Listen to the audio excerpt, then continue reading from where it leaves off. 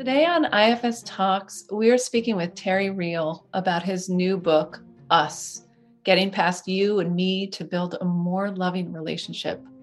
This book will be released on June 7th in the coming week. Terrence Real is an internationally recognized family therapist, speaker, and author. He founded the Relational Life Institute, offering workshops for couples, individuals, and parents, along with a professional training program for clinicians to learn his relational life therapy methodology. He's also the best-selling author of I Don't Want to Talk About It, How Can I Get Through to You, and The New Rules of Marriage. By way of introduction, I wanted to read a few words about the book from its foreword, written by Bruce Springsteen. Bruce writes, Terry's writing is loving and kind, clever and strong, and he's written a beautiful and important book, particularly for the moment we're in. It helps lead the way to a more powerful and noble society based on the tenets of love, justice, and respect. He's laid out a process by which we can begin to understand our place in our families and our society. Terry, thank you so much for the gift of your book and for being here with us today. Beautiful to be here with you both. Thank you for having me.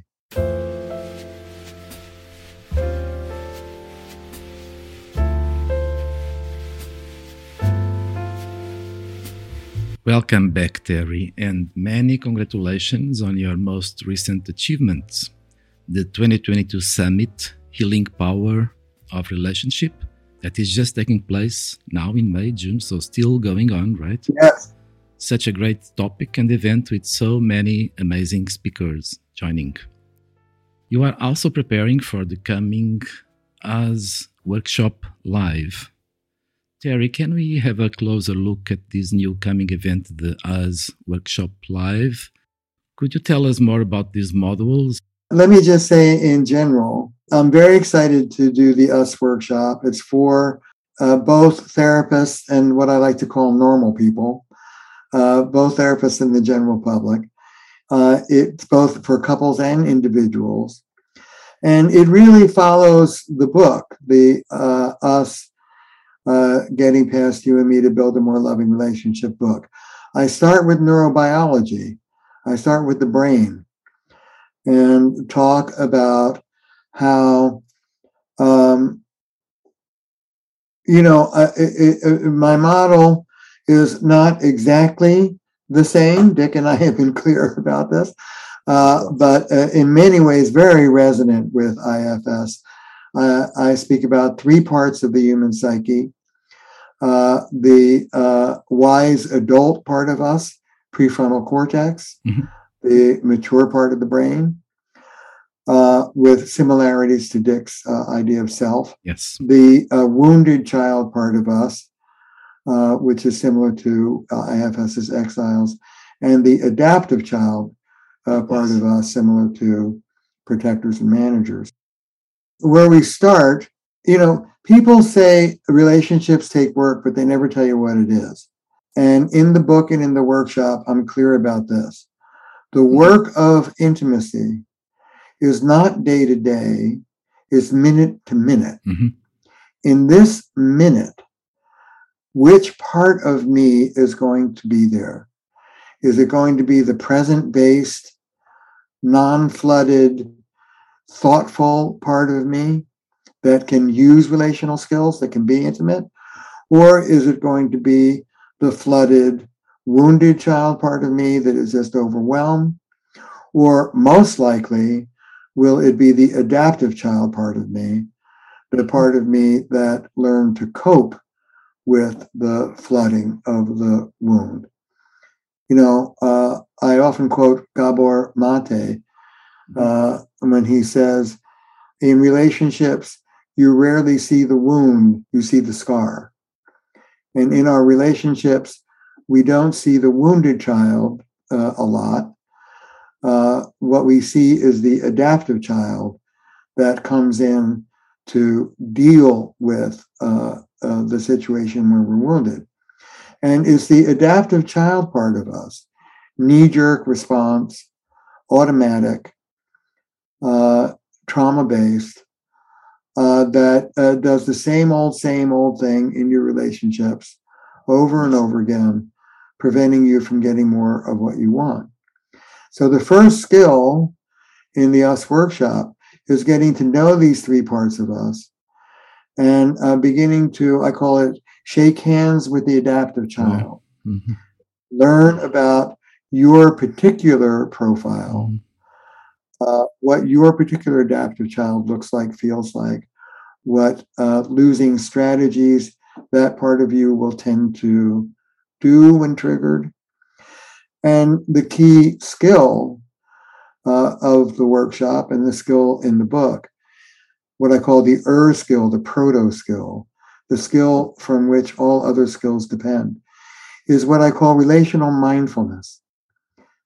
That you can, with practice, cultivate build the muscle, cultivate the skill of, in the heated moment, taking a break, taking 10 breaths or 50, walking around the block. I'm a big fan of taking physical space, and doing what you need to do to come out of the adaptive child part of you, back into the wise adult part of you, and then going back into your relationship seated in that wise adult and using those skills.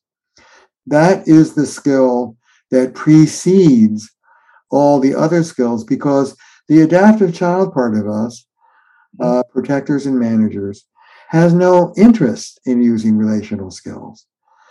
You and me consciousness, the adaptive child, is about you versus me, win, lose, I'm going to survive. And it loses the wisdom of relationship. It loses the wisdom of we're a team. And so the first skill is what I call remembering love. Getting yourself centered when you're triggered, remembering that the person you're speaking to is someone you care about, and the reason why you're speaking is to make things better. And so the first module is about getting to know the lay of the land and beginning to develop the skill of shifting out of being in those triggered parts of the brain into the wiser, more thoughtful parts of the brain in the moment when you're heated. I love Dick's phrase, you don't speak from a part, you speak for a part. And that's the shift I'm talking about, moving out of the adaptive child into the wise adult. What a beautiful challenge. And then the other 4 modules really move into a deeper dive.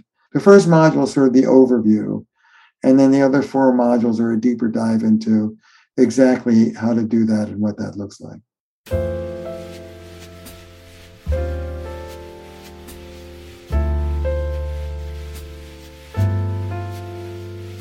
Love the quote you use in the book from Krishnamurti that says, true liberation is freedom from our automatic responses.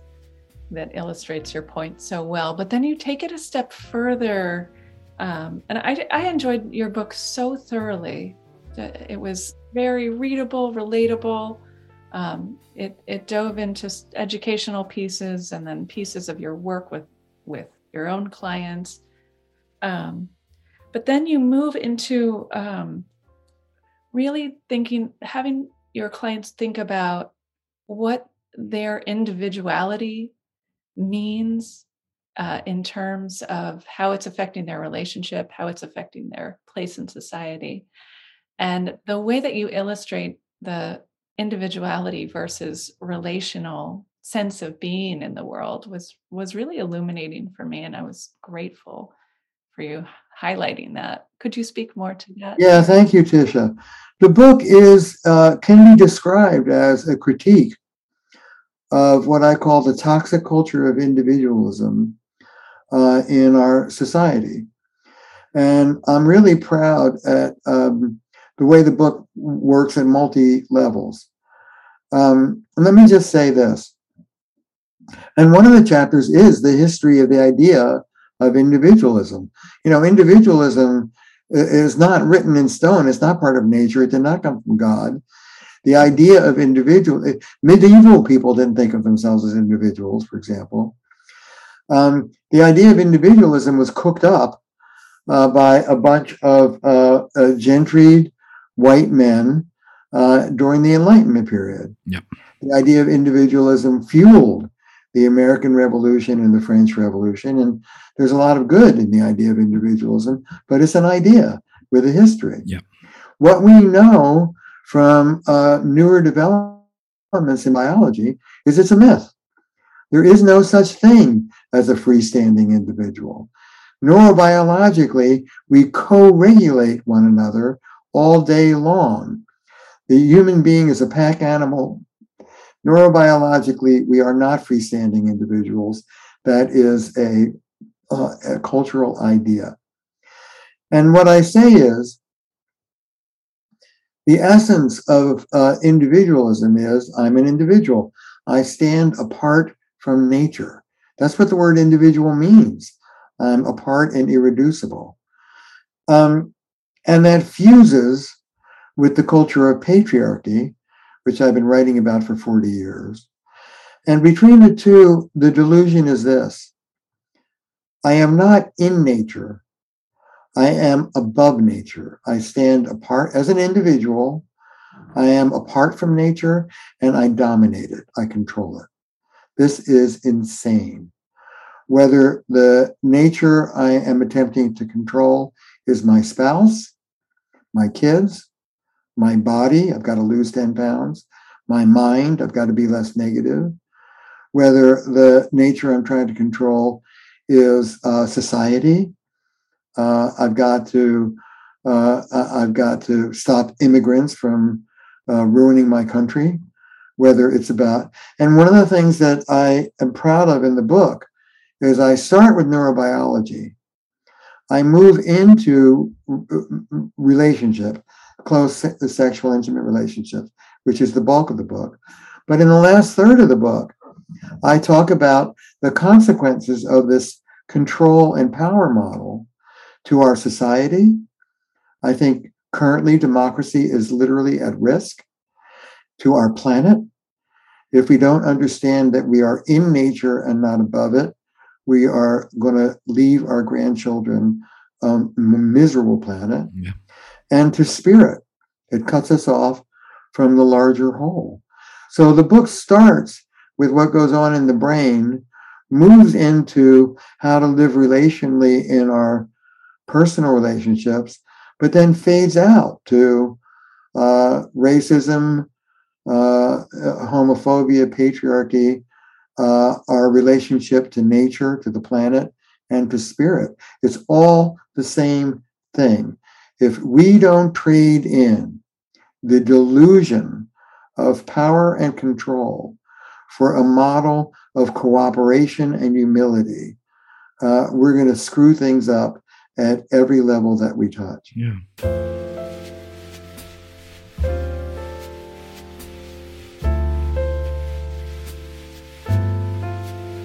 And still it's so difficult for us to make this movement from one individual and patriarchal perspective into one more connected and spiritual, as you are inviting through the book and through the workshop. Still is such a challenge for our systems. Anyway, Terry, we can find so much wisdom right in the titles of your book's chapters. We can immediately see how your book debugs the best medicines for a better relational life. And I'd like you to walk us through the main ideas or concepts behind those amazing titles. You just speak for the first chapter. Which version of you shows up to your relationship? This is such a challenge, isn't it? Yes, the reactive, what Dan Siegel calls the reactive brain versus the integrative brain. What Dick would call a protector or manager versus your being self-led. And when we are, this is where trauma is so central, right? We scan, our autonomic nervous system scans our body 4 times a second. Am I safe? Am I safe? Am I safe? Am I safe? If the answer is I'm safe, we stay seated in that wise adult. If the answer is I'm in danger, we move into first the wound and then the adaptation. And we bring that adaptation into the relationship and screw things up royally. So, which part of you shows up for your relationships is where we begin.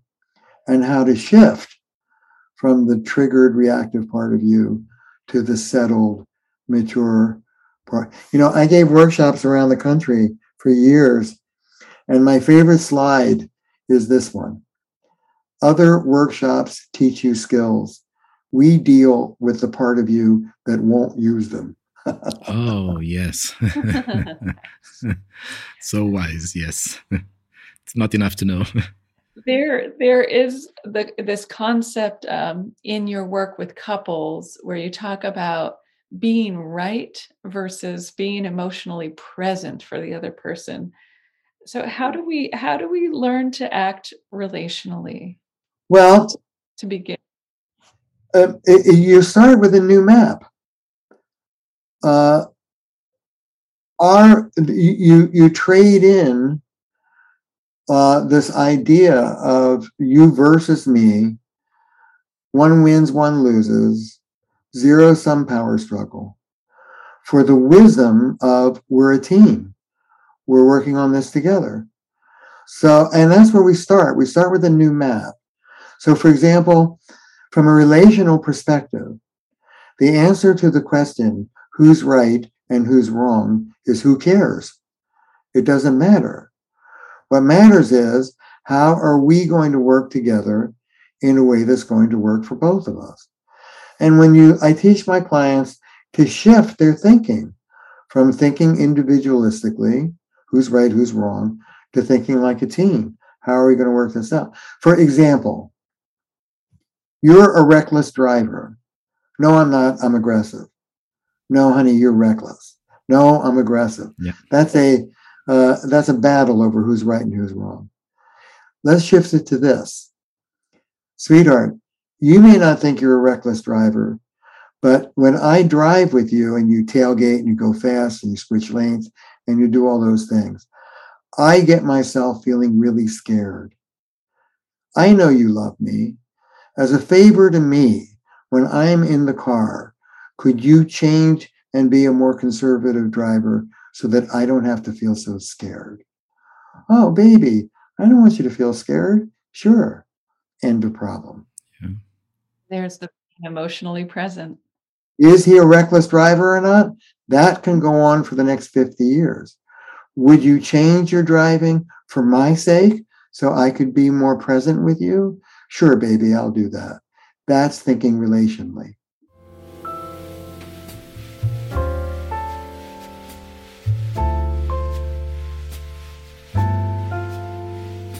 And why, Terry, people get so, or they feel so at risk to not being right?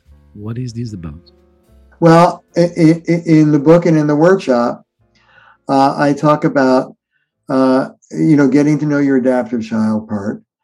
And I speak of 5 losing strategies. And this is your particular profile for your adaptive child, what your adaptive child will go to every time you're triggered. And the first one is the one we've been talking about, being right. We will solve this when we determine which of us is right and which of us is wrong. Yeah. Very common. Good luck. Don't hold your breath. Yeah. The second one is controlling your partner. I will be happy if only you would, ... Also a losing strategy.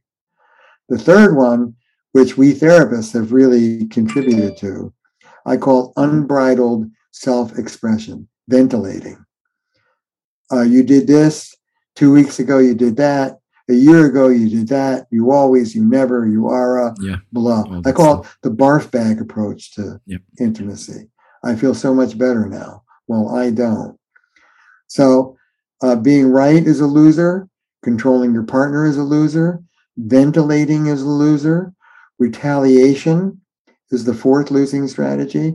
I'm going to make you hurt the way you made me hurt. And withdrawal is the 5th losing strategy. I'm going to shut down. Now, the 3 of us, it might be fun if you're up for it. I know, guys, that 364 days out of the year, you're in your wise adult, self-led part. But that one day when you're triggered and you'll lose it, what is your losing strategy? Are you willing to out yourself? Being right, control, ventilating, retaliating, or withdrawal? Either one or some combination of those. Yeah. Yeah, clearly withdrawal for me. Shut down. I'm leaving. I don't need a relationship. I'm actually better alone. Yeah. That's a tough one. Yeah. It's a tough one, yes. How about you, Anna? Oh, I could pick any of them. I could embody any of them. I've been there in all of them. You do all of them, yeah. So it's good to get to know these things. And the reason why we do them is because this adaptive child part of us believes that our lives depend on it. It's literally about survival. And it has everything to do with your childhood and your trauma and how you learned to adapt to that trauma. You know, I have a saying I teach my students. Always be respectful of the exquisite intelligence of the adaptive child. You did exactly what you needed to do back then to preserve yourself. But that was then, this is now. It's time to learn some new. Can I tell you a story illustrating this idea? Yes, please. Please. Yeah, this comes right out of the book. And it's the story I always use for this. So if you've heard it, forgive me, but it's so perfect. True story. Couple on the brink of divorce. You know, that's my specialty, is couples on the brink of divorce. Couple on the brink of divorce. Reason, the man is a chronic pathological liar. Lies about everything, large and small. Okay. I talk to him. He's the kind of guy, I say to him, the sky is blue. He says, well, it's aquamarine. He's not going to give it to me, right? So after 5 minutes, I have this guy, we call it his relational stance. The thing that his adaptive child does in the relationship over and over again. And what I have is this guy has got a black belt in evasion. Tell him the sky is blue, he'll say it's aquamarine. He's not going to land on it with you. He's a champion evader. So then I ask him a question. And if you're not thinking relationally, it seems like, wow, that's brilliant therapy. How did he come up with that? But when you think relationally, it's easy. I have a saying, show me the thumbprint and I'll tell you about the thumb. Show me the adaptation and I'll tell you about what the person was adapting to. So he's an evader. So I ask him, who tried to control you growing up? Sure enough, his father, military man, how he ate, how he drank, how he sat, his friends, his courses, everything. I say to him, how did you cope with this controlling father? He looks at me with a big smile on his face. That's a tip off right there. That's the smile of resistance. Mm. And he says, I lied. Brilliant. Yeah. Smart little boy. You did exactly what you needed to do to keep your integrity. But I have a saying, adaptive then, maladaptive now. Yes. You're not that little 4-year-old. Your wife is not your father. So we float all of this. True story. They come back 2 weeks later, hand in hand, all smiles. We're cured. We're done. Okay, I say, there's a story here. What's the story? He says his wife sent him last weekend to the grocery store to get 12 things. True to form, he comes home with 11. She says to him, where's the pumpernickel? He says, every muscle and nerve in my body was screaming to say they were out of it. And in this moment, I took a breath, I summoned my courage, I looked at my wife, and I said, I forgot the pumpernickel. And she burst into tears. True story. And she said, I've been waiting for this moment for 25 years. Mm. That's recovery. So relevant. Yes. That's what we're looking for. That's a moment of transformation. Yeah. It takes courage. You really illustrate in the book how much courage those moments take. It's not easy to My change. wife Belinda calls these moments of relational heroism. Exactly. Yes, makes sense. And it does. It demands courage. And it's up to us therapists, coaches, teachers, healers, to walk alongside that man in that moment and spiritually put our arms around him and let him know he's not alone. And the dreaded thing that happened to him back then is not going to happen to him now. And we're with him. And that's what we can give to them. Yeah, so important. Reminds me of how beautifully you use self-disclosure in the book. And I appreciate that so much. You're modeling so much vulnerability and the work that you've done. But you talk about putting your adaptive little boy behind you and saying, I'll engage with this challenge with my wife. I'll protect. I will protect you. I have little Terry's about 8. He's a composite. I know him very well. I put him back behind me. Belinda's mad. And I will say, I will protect you from Belinda's anger. You are safe back there. That's my part of the deal. Here's your part of the deal. Don't deal with Belinda. You let me, you'll make a mess of it. And we have a deal. And literally, and I teach my clients to do this too. Literally, when Belinda's mad at me, I will take little Terry, I will envision him behind me, I will protect him, and I'll do some breathing. And rather than let him answer, because he's a fighter, he'll fight, I take a breath and I can say something like, honey, I'm sorry you feel bad. I don't want you to feel bad. Is there something I can say to you to help you feel better? And I, the wise adult, am able to say that to her. That little 8-year-old is no more capable of saying that than flying to the moon. So the first order of business is my getting straight with myself, and then bringing my best self into that heated moment with my wife. I have 8 million sayings, and one of them is, maturity comes when we deal with our inner children and don't foist them off on our partners to deal with. Beautiful.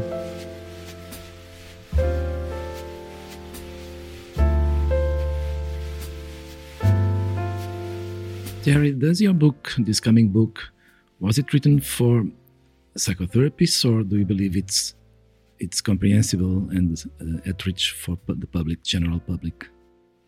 All of my books are written for the general public, with a lot packed in for therapists to learn and come along as well. I like to say I always write 2 books. One is without the notes and 2 is with the notes. I've got 60 pages of notes, and I have a running commentary in the back of the book, which is probably of more interest to therapists. So the bulk of the book is for the general public. I'm very proud of the writing. I think it's very alive, engaging writing for a general reader, but it's chock full of information and insight for we therapists as well. It's both. Yeah, this is almost a paradigm changing book. I feel like people really need to read it. One of the themes I connected with a lot and appreciated was when you talked about the privileged oblivious. That idea. I wonder if you could say more about it before I.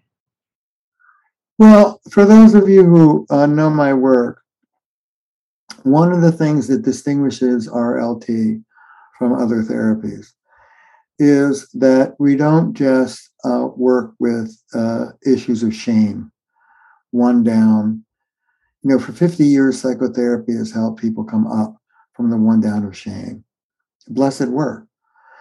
We also work on helping people come down from the one up of grandiosity, superiority, entitlement. And if you're working on relationships, I believe you have to do both. And working with grandiosity has been a much neglected aspect of the field. We simply don't help people learn how to come down from that self-righteous or contemptuous or entitled parts of us. And those parts of us do great damage in our relationship. We're not just victims. We also inflict damage. It's both. And so taking on privilege obliviousness is a phrase a friend of mine came up with for men. It's about patriarchy. And it's the guy who comes home, says, "Hi, hon, how are you?" Steps over a pile of dirty diapers and gives his wife a kiss and says, "What's for dinner?" And it's like, hello, how about the diapers? Anybody home? And we men for a millennia have had the privilege of not having to notice.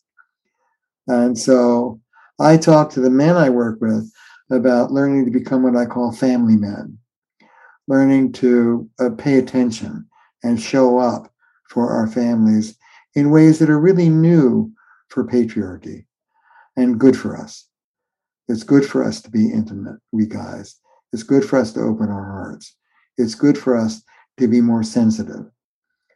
Across the board, I believe that women all over the West are asking of men that we be more sensitive, that we be more emotional, that we show up more in our relationships and be less selfish. And I think that's a good thing. We side with the women who are asking for this. We're not neutral. We say, this is good. We want you guys to stand up and meet these new demands.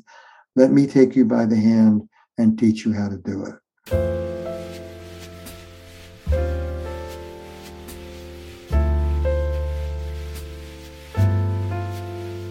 Terry, another good medicine coming on a chapter you call Fierce Intimacy, Soft Power. Yeah. Can you tell us more about these? Well, those are two key concepts that I go into in the book and in the workshop. Fierce intimacy means that you take each other on, that you don't let things fester. So many of the couples that I treat have stopped grabbing each other by the collar and saying, these things have to be attended to. I'm not happy. We do it, and with good reason we stop doing it. We stop doing it because we don't have the skills to do it in a way that works. Yeah. So we try to confront our partners, but we do it out of our adaptive child, through the losing strategies, and it doesn't work. So fierce intimacy is about telling the truth to each other with love in a way that clears the air and gets you more of what you want. Most of the couples I treat have settled. They don't take each other on. They think that they're accepting, but really resentment is building up. Sexuality and passion dries up, and they get more distant. So the first order of business is learning how to really take each other on. The second order of business is how to do it in a way that has a snowball chance in hell of working. And that's where soft power comes in. I talk about a paradigm shift, Tisha. Under patriarchy, you can either be powerful or you can be connected, but you can't be both at the same time. Let me say that again. Under patriarchy, you can be connected, accommodating, affiliative, quote unquote, feminine, or you can be powerful, assertive, independent, quote unquote, masculine, but you can't be both at the same time, because power is power over, not power with. When you step into power, you step out of the relationship. And this new model that I'm teaching both men and women, I feel is literally a new paradigm for our culture, and is how to stand up for yourself, be assertive, and stand up for the relationship and cherish your partner all in the same breath. Most often, when people step into their power, they stop cherishing their partner and their relationship. And that's a loser. We can do better. So it's, for example, the difference between saying, Annabelle, I don't like how you're talking to me, which is fair. It's an individual way of talking, versus saying, Annabelle, I want to hear what you have to say.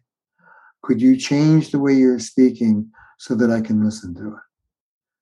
Two ways of saying the same thing, equally powerful, but one cherishes you and the relationship, and the other doesn't.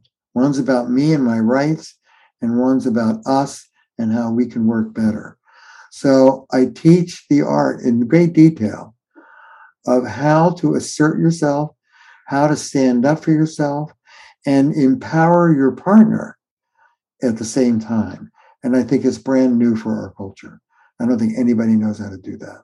And you do it yourself as a therapist, and you teach other therapists how to do it. Yes, that's a very good insight. Yes, I confront people about what they're doing, what the adaptive child part of them is doing, that consistently blows their foot off.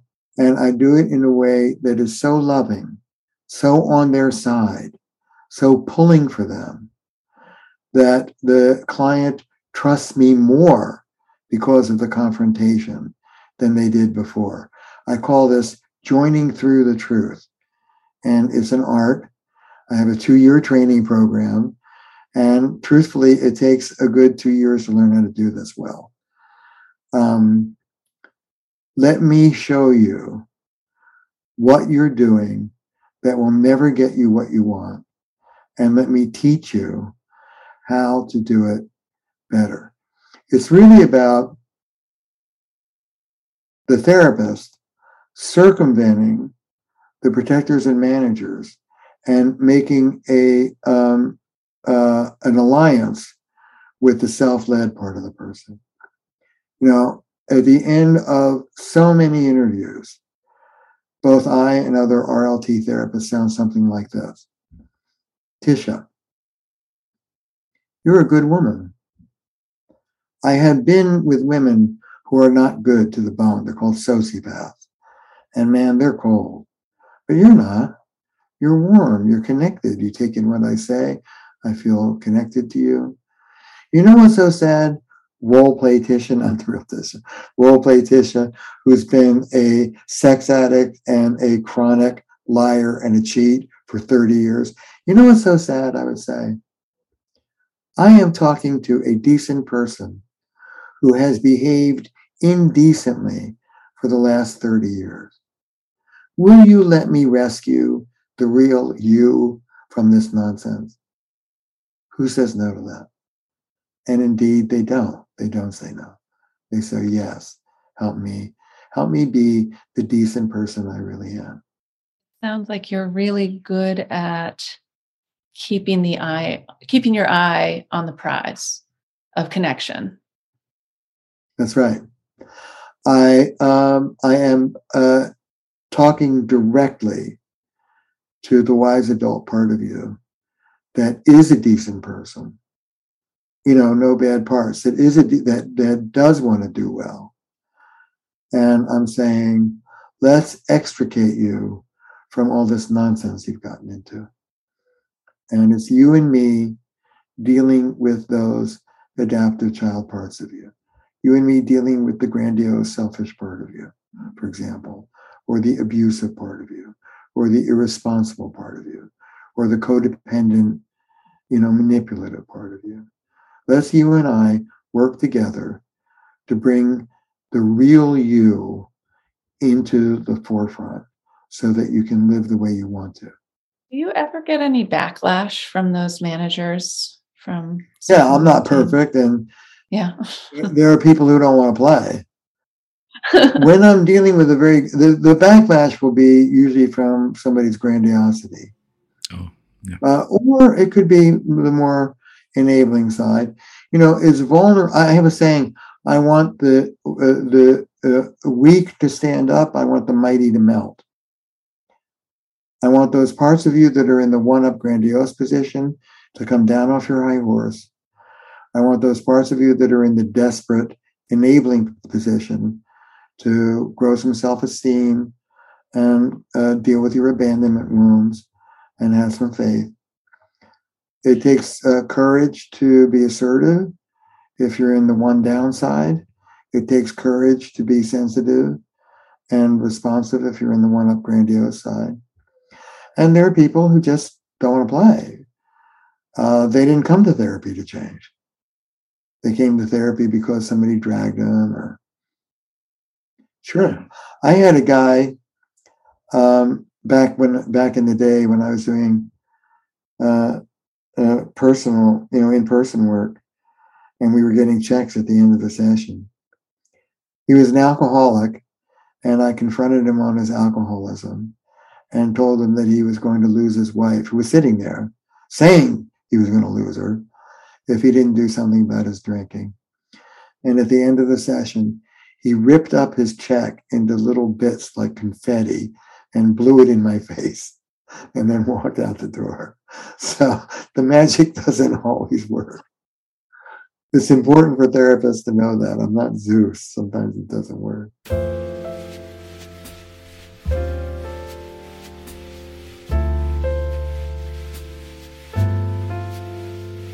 Terry, you are in this courageous and creative crusade of helping couples to find a better connection and relationship now, I guess, for 3 or 4 decades. Yes. Are you enjoying your work with couples more and more, or finding it more and more effective?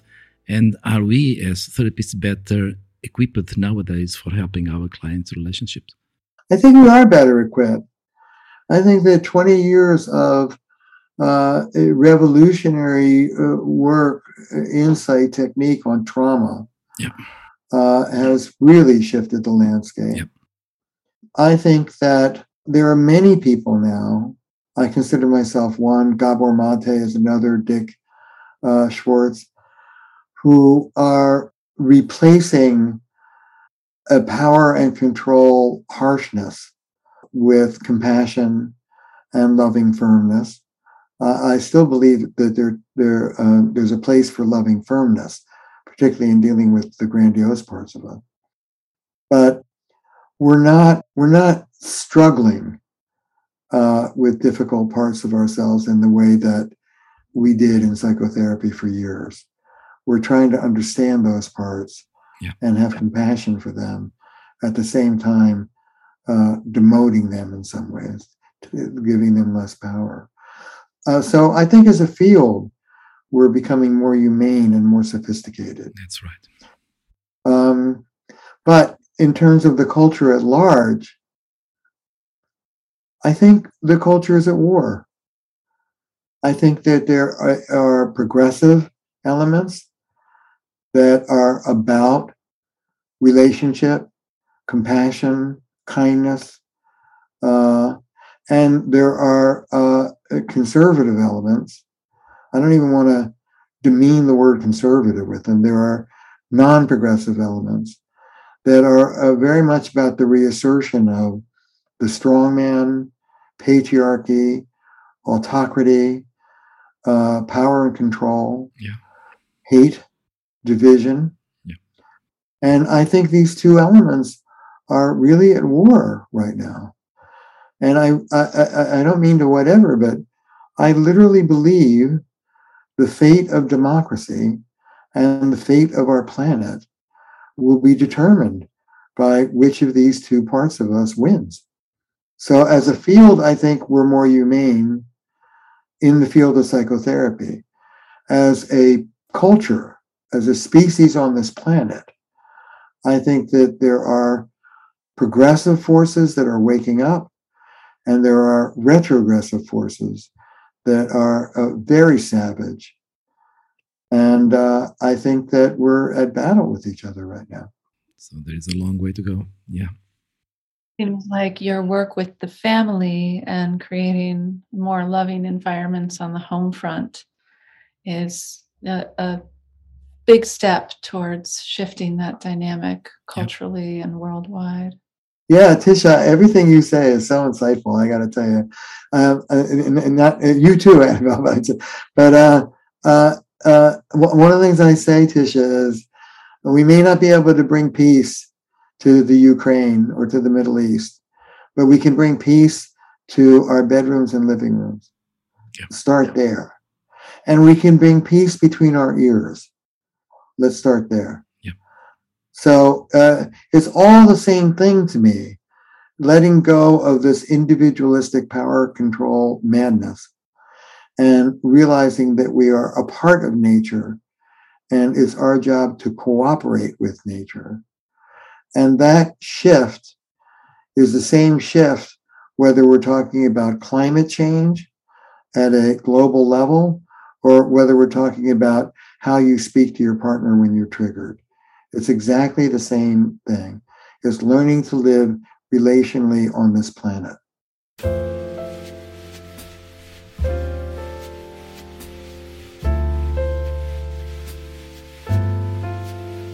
Terry, what is coming for you the coming weeks? Is there something you'd like to share with us? Yeah, all sorts of things are going on. I feel very blessed. This Monday, the New York Times in the Well section, WELL, is running a Q&A with me about the book, if you're interested. Beautiful. On June 9th at 7 o'clock Eastern time, the wonderful Gwyneth Paltrow and I will be doing an evening together on us consciousness. My whole school training has been completely revamped. Please come to my website if you're interested in learning more about RLT therapy. And I will be doing the first ever US workshop online for both couples, individuals, and therapists. And that starts June 14th and goes into July. And of course, the book is being launched June 7th. Amazing. And we have a promotion. If you buy the book, the first week it comes out, you will get one of my online workshops for free. So go to my website, terryreal.com, just my name, TERRYREAL. Maybe you guys can put a link or two. Yeah, on the show notes, yes. On your website and investigate the US workshop and training with us in doing some of this work. Amazing.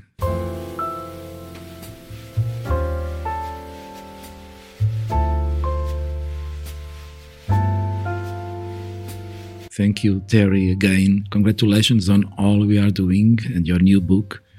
And thank you so much for having us and for helping us with your wisdom and experience. It was a joy to be here with you and Tisha, and we hope we can keep meeting. Oh, thank you. I'm very fond of IFS and the IFS community. And speaking with you is like, it starts at a level up from where I speak to most people. You already understand 3/4 of what I'm saying to begin with. And it's a great joy to be with you. I love your presence, both of you. And you have a very wonderful energy. And I wish you well in continuing to do the work you're doing with this podcast. Thank you so much, Terry. Terry, and thank you for the gift of your book. Thank you. All your wisdom. Thank you.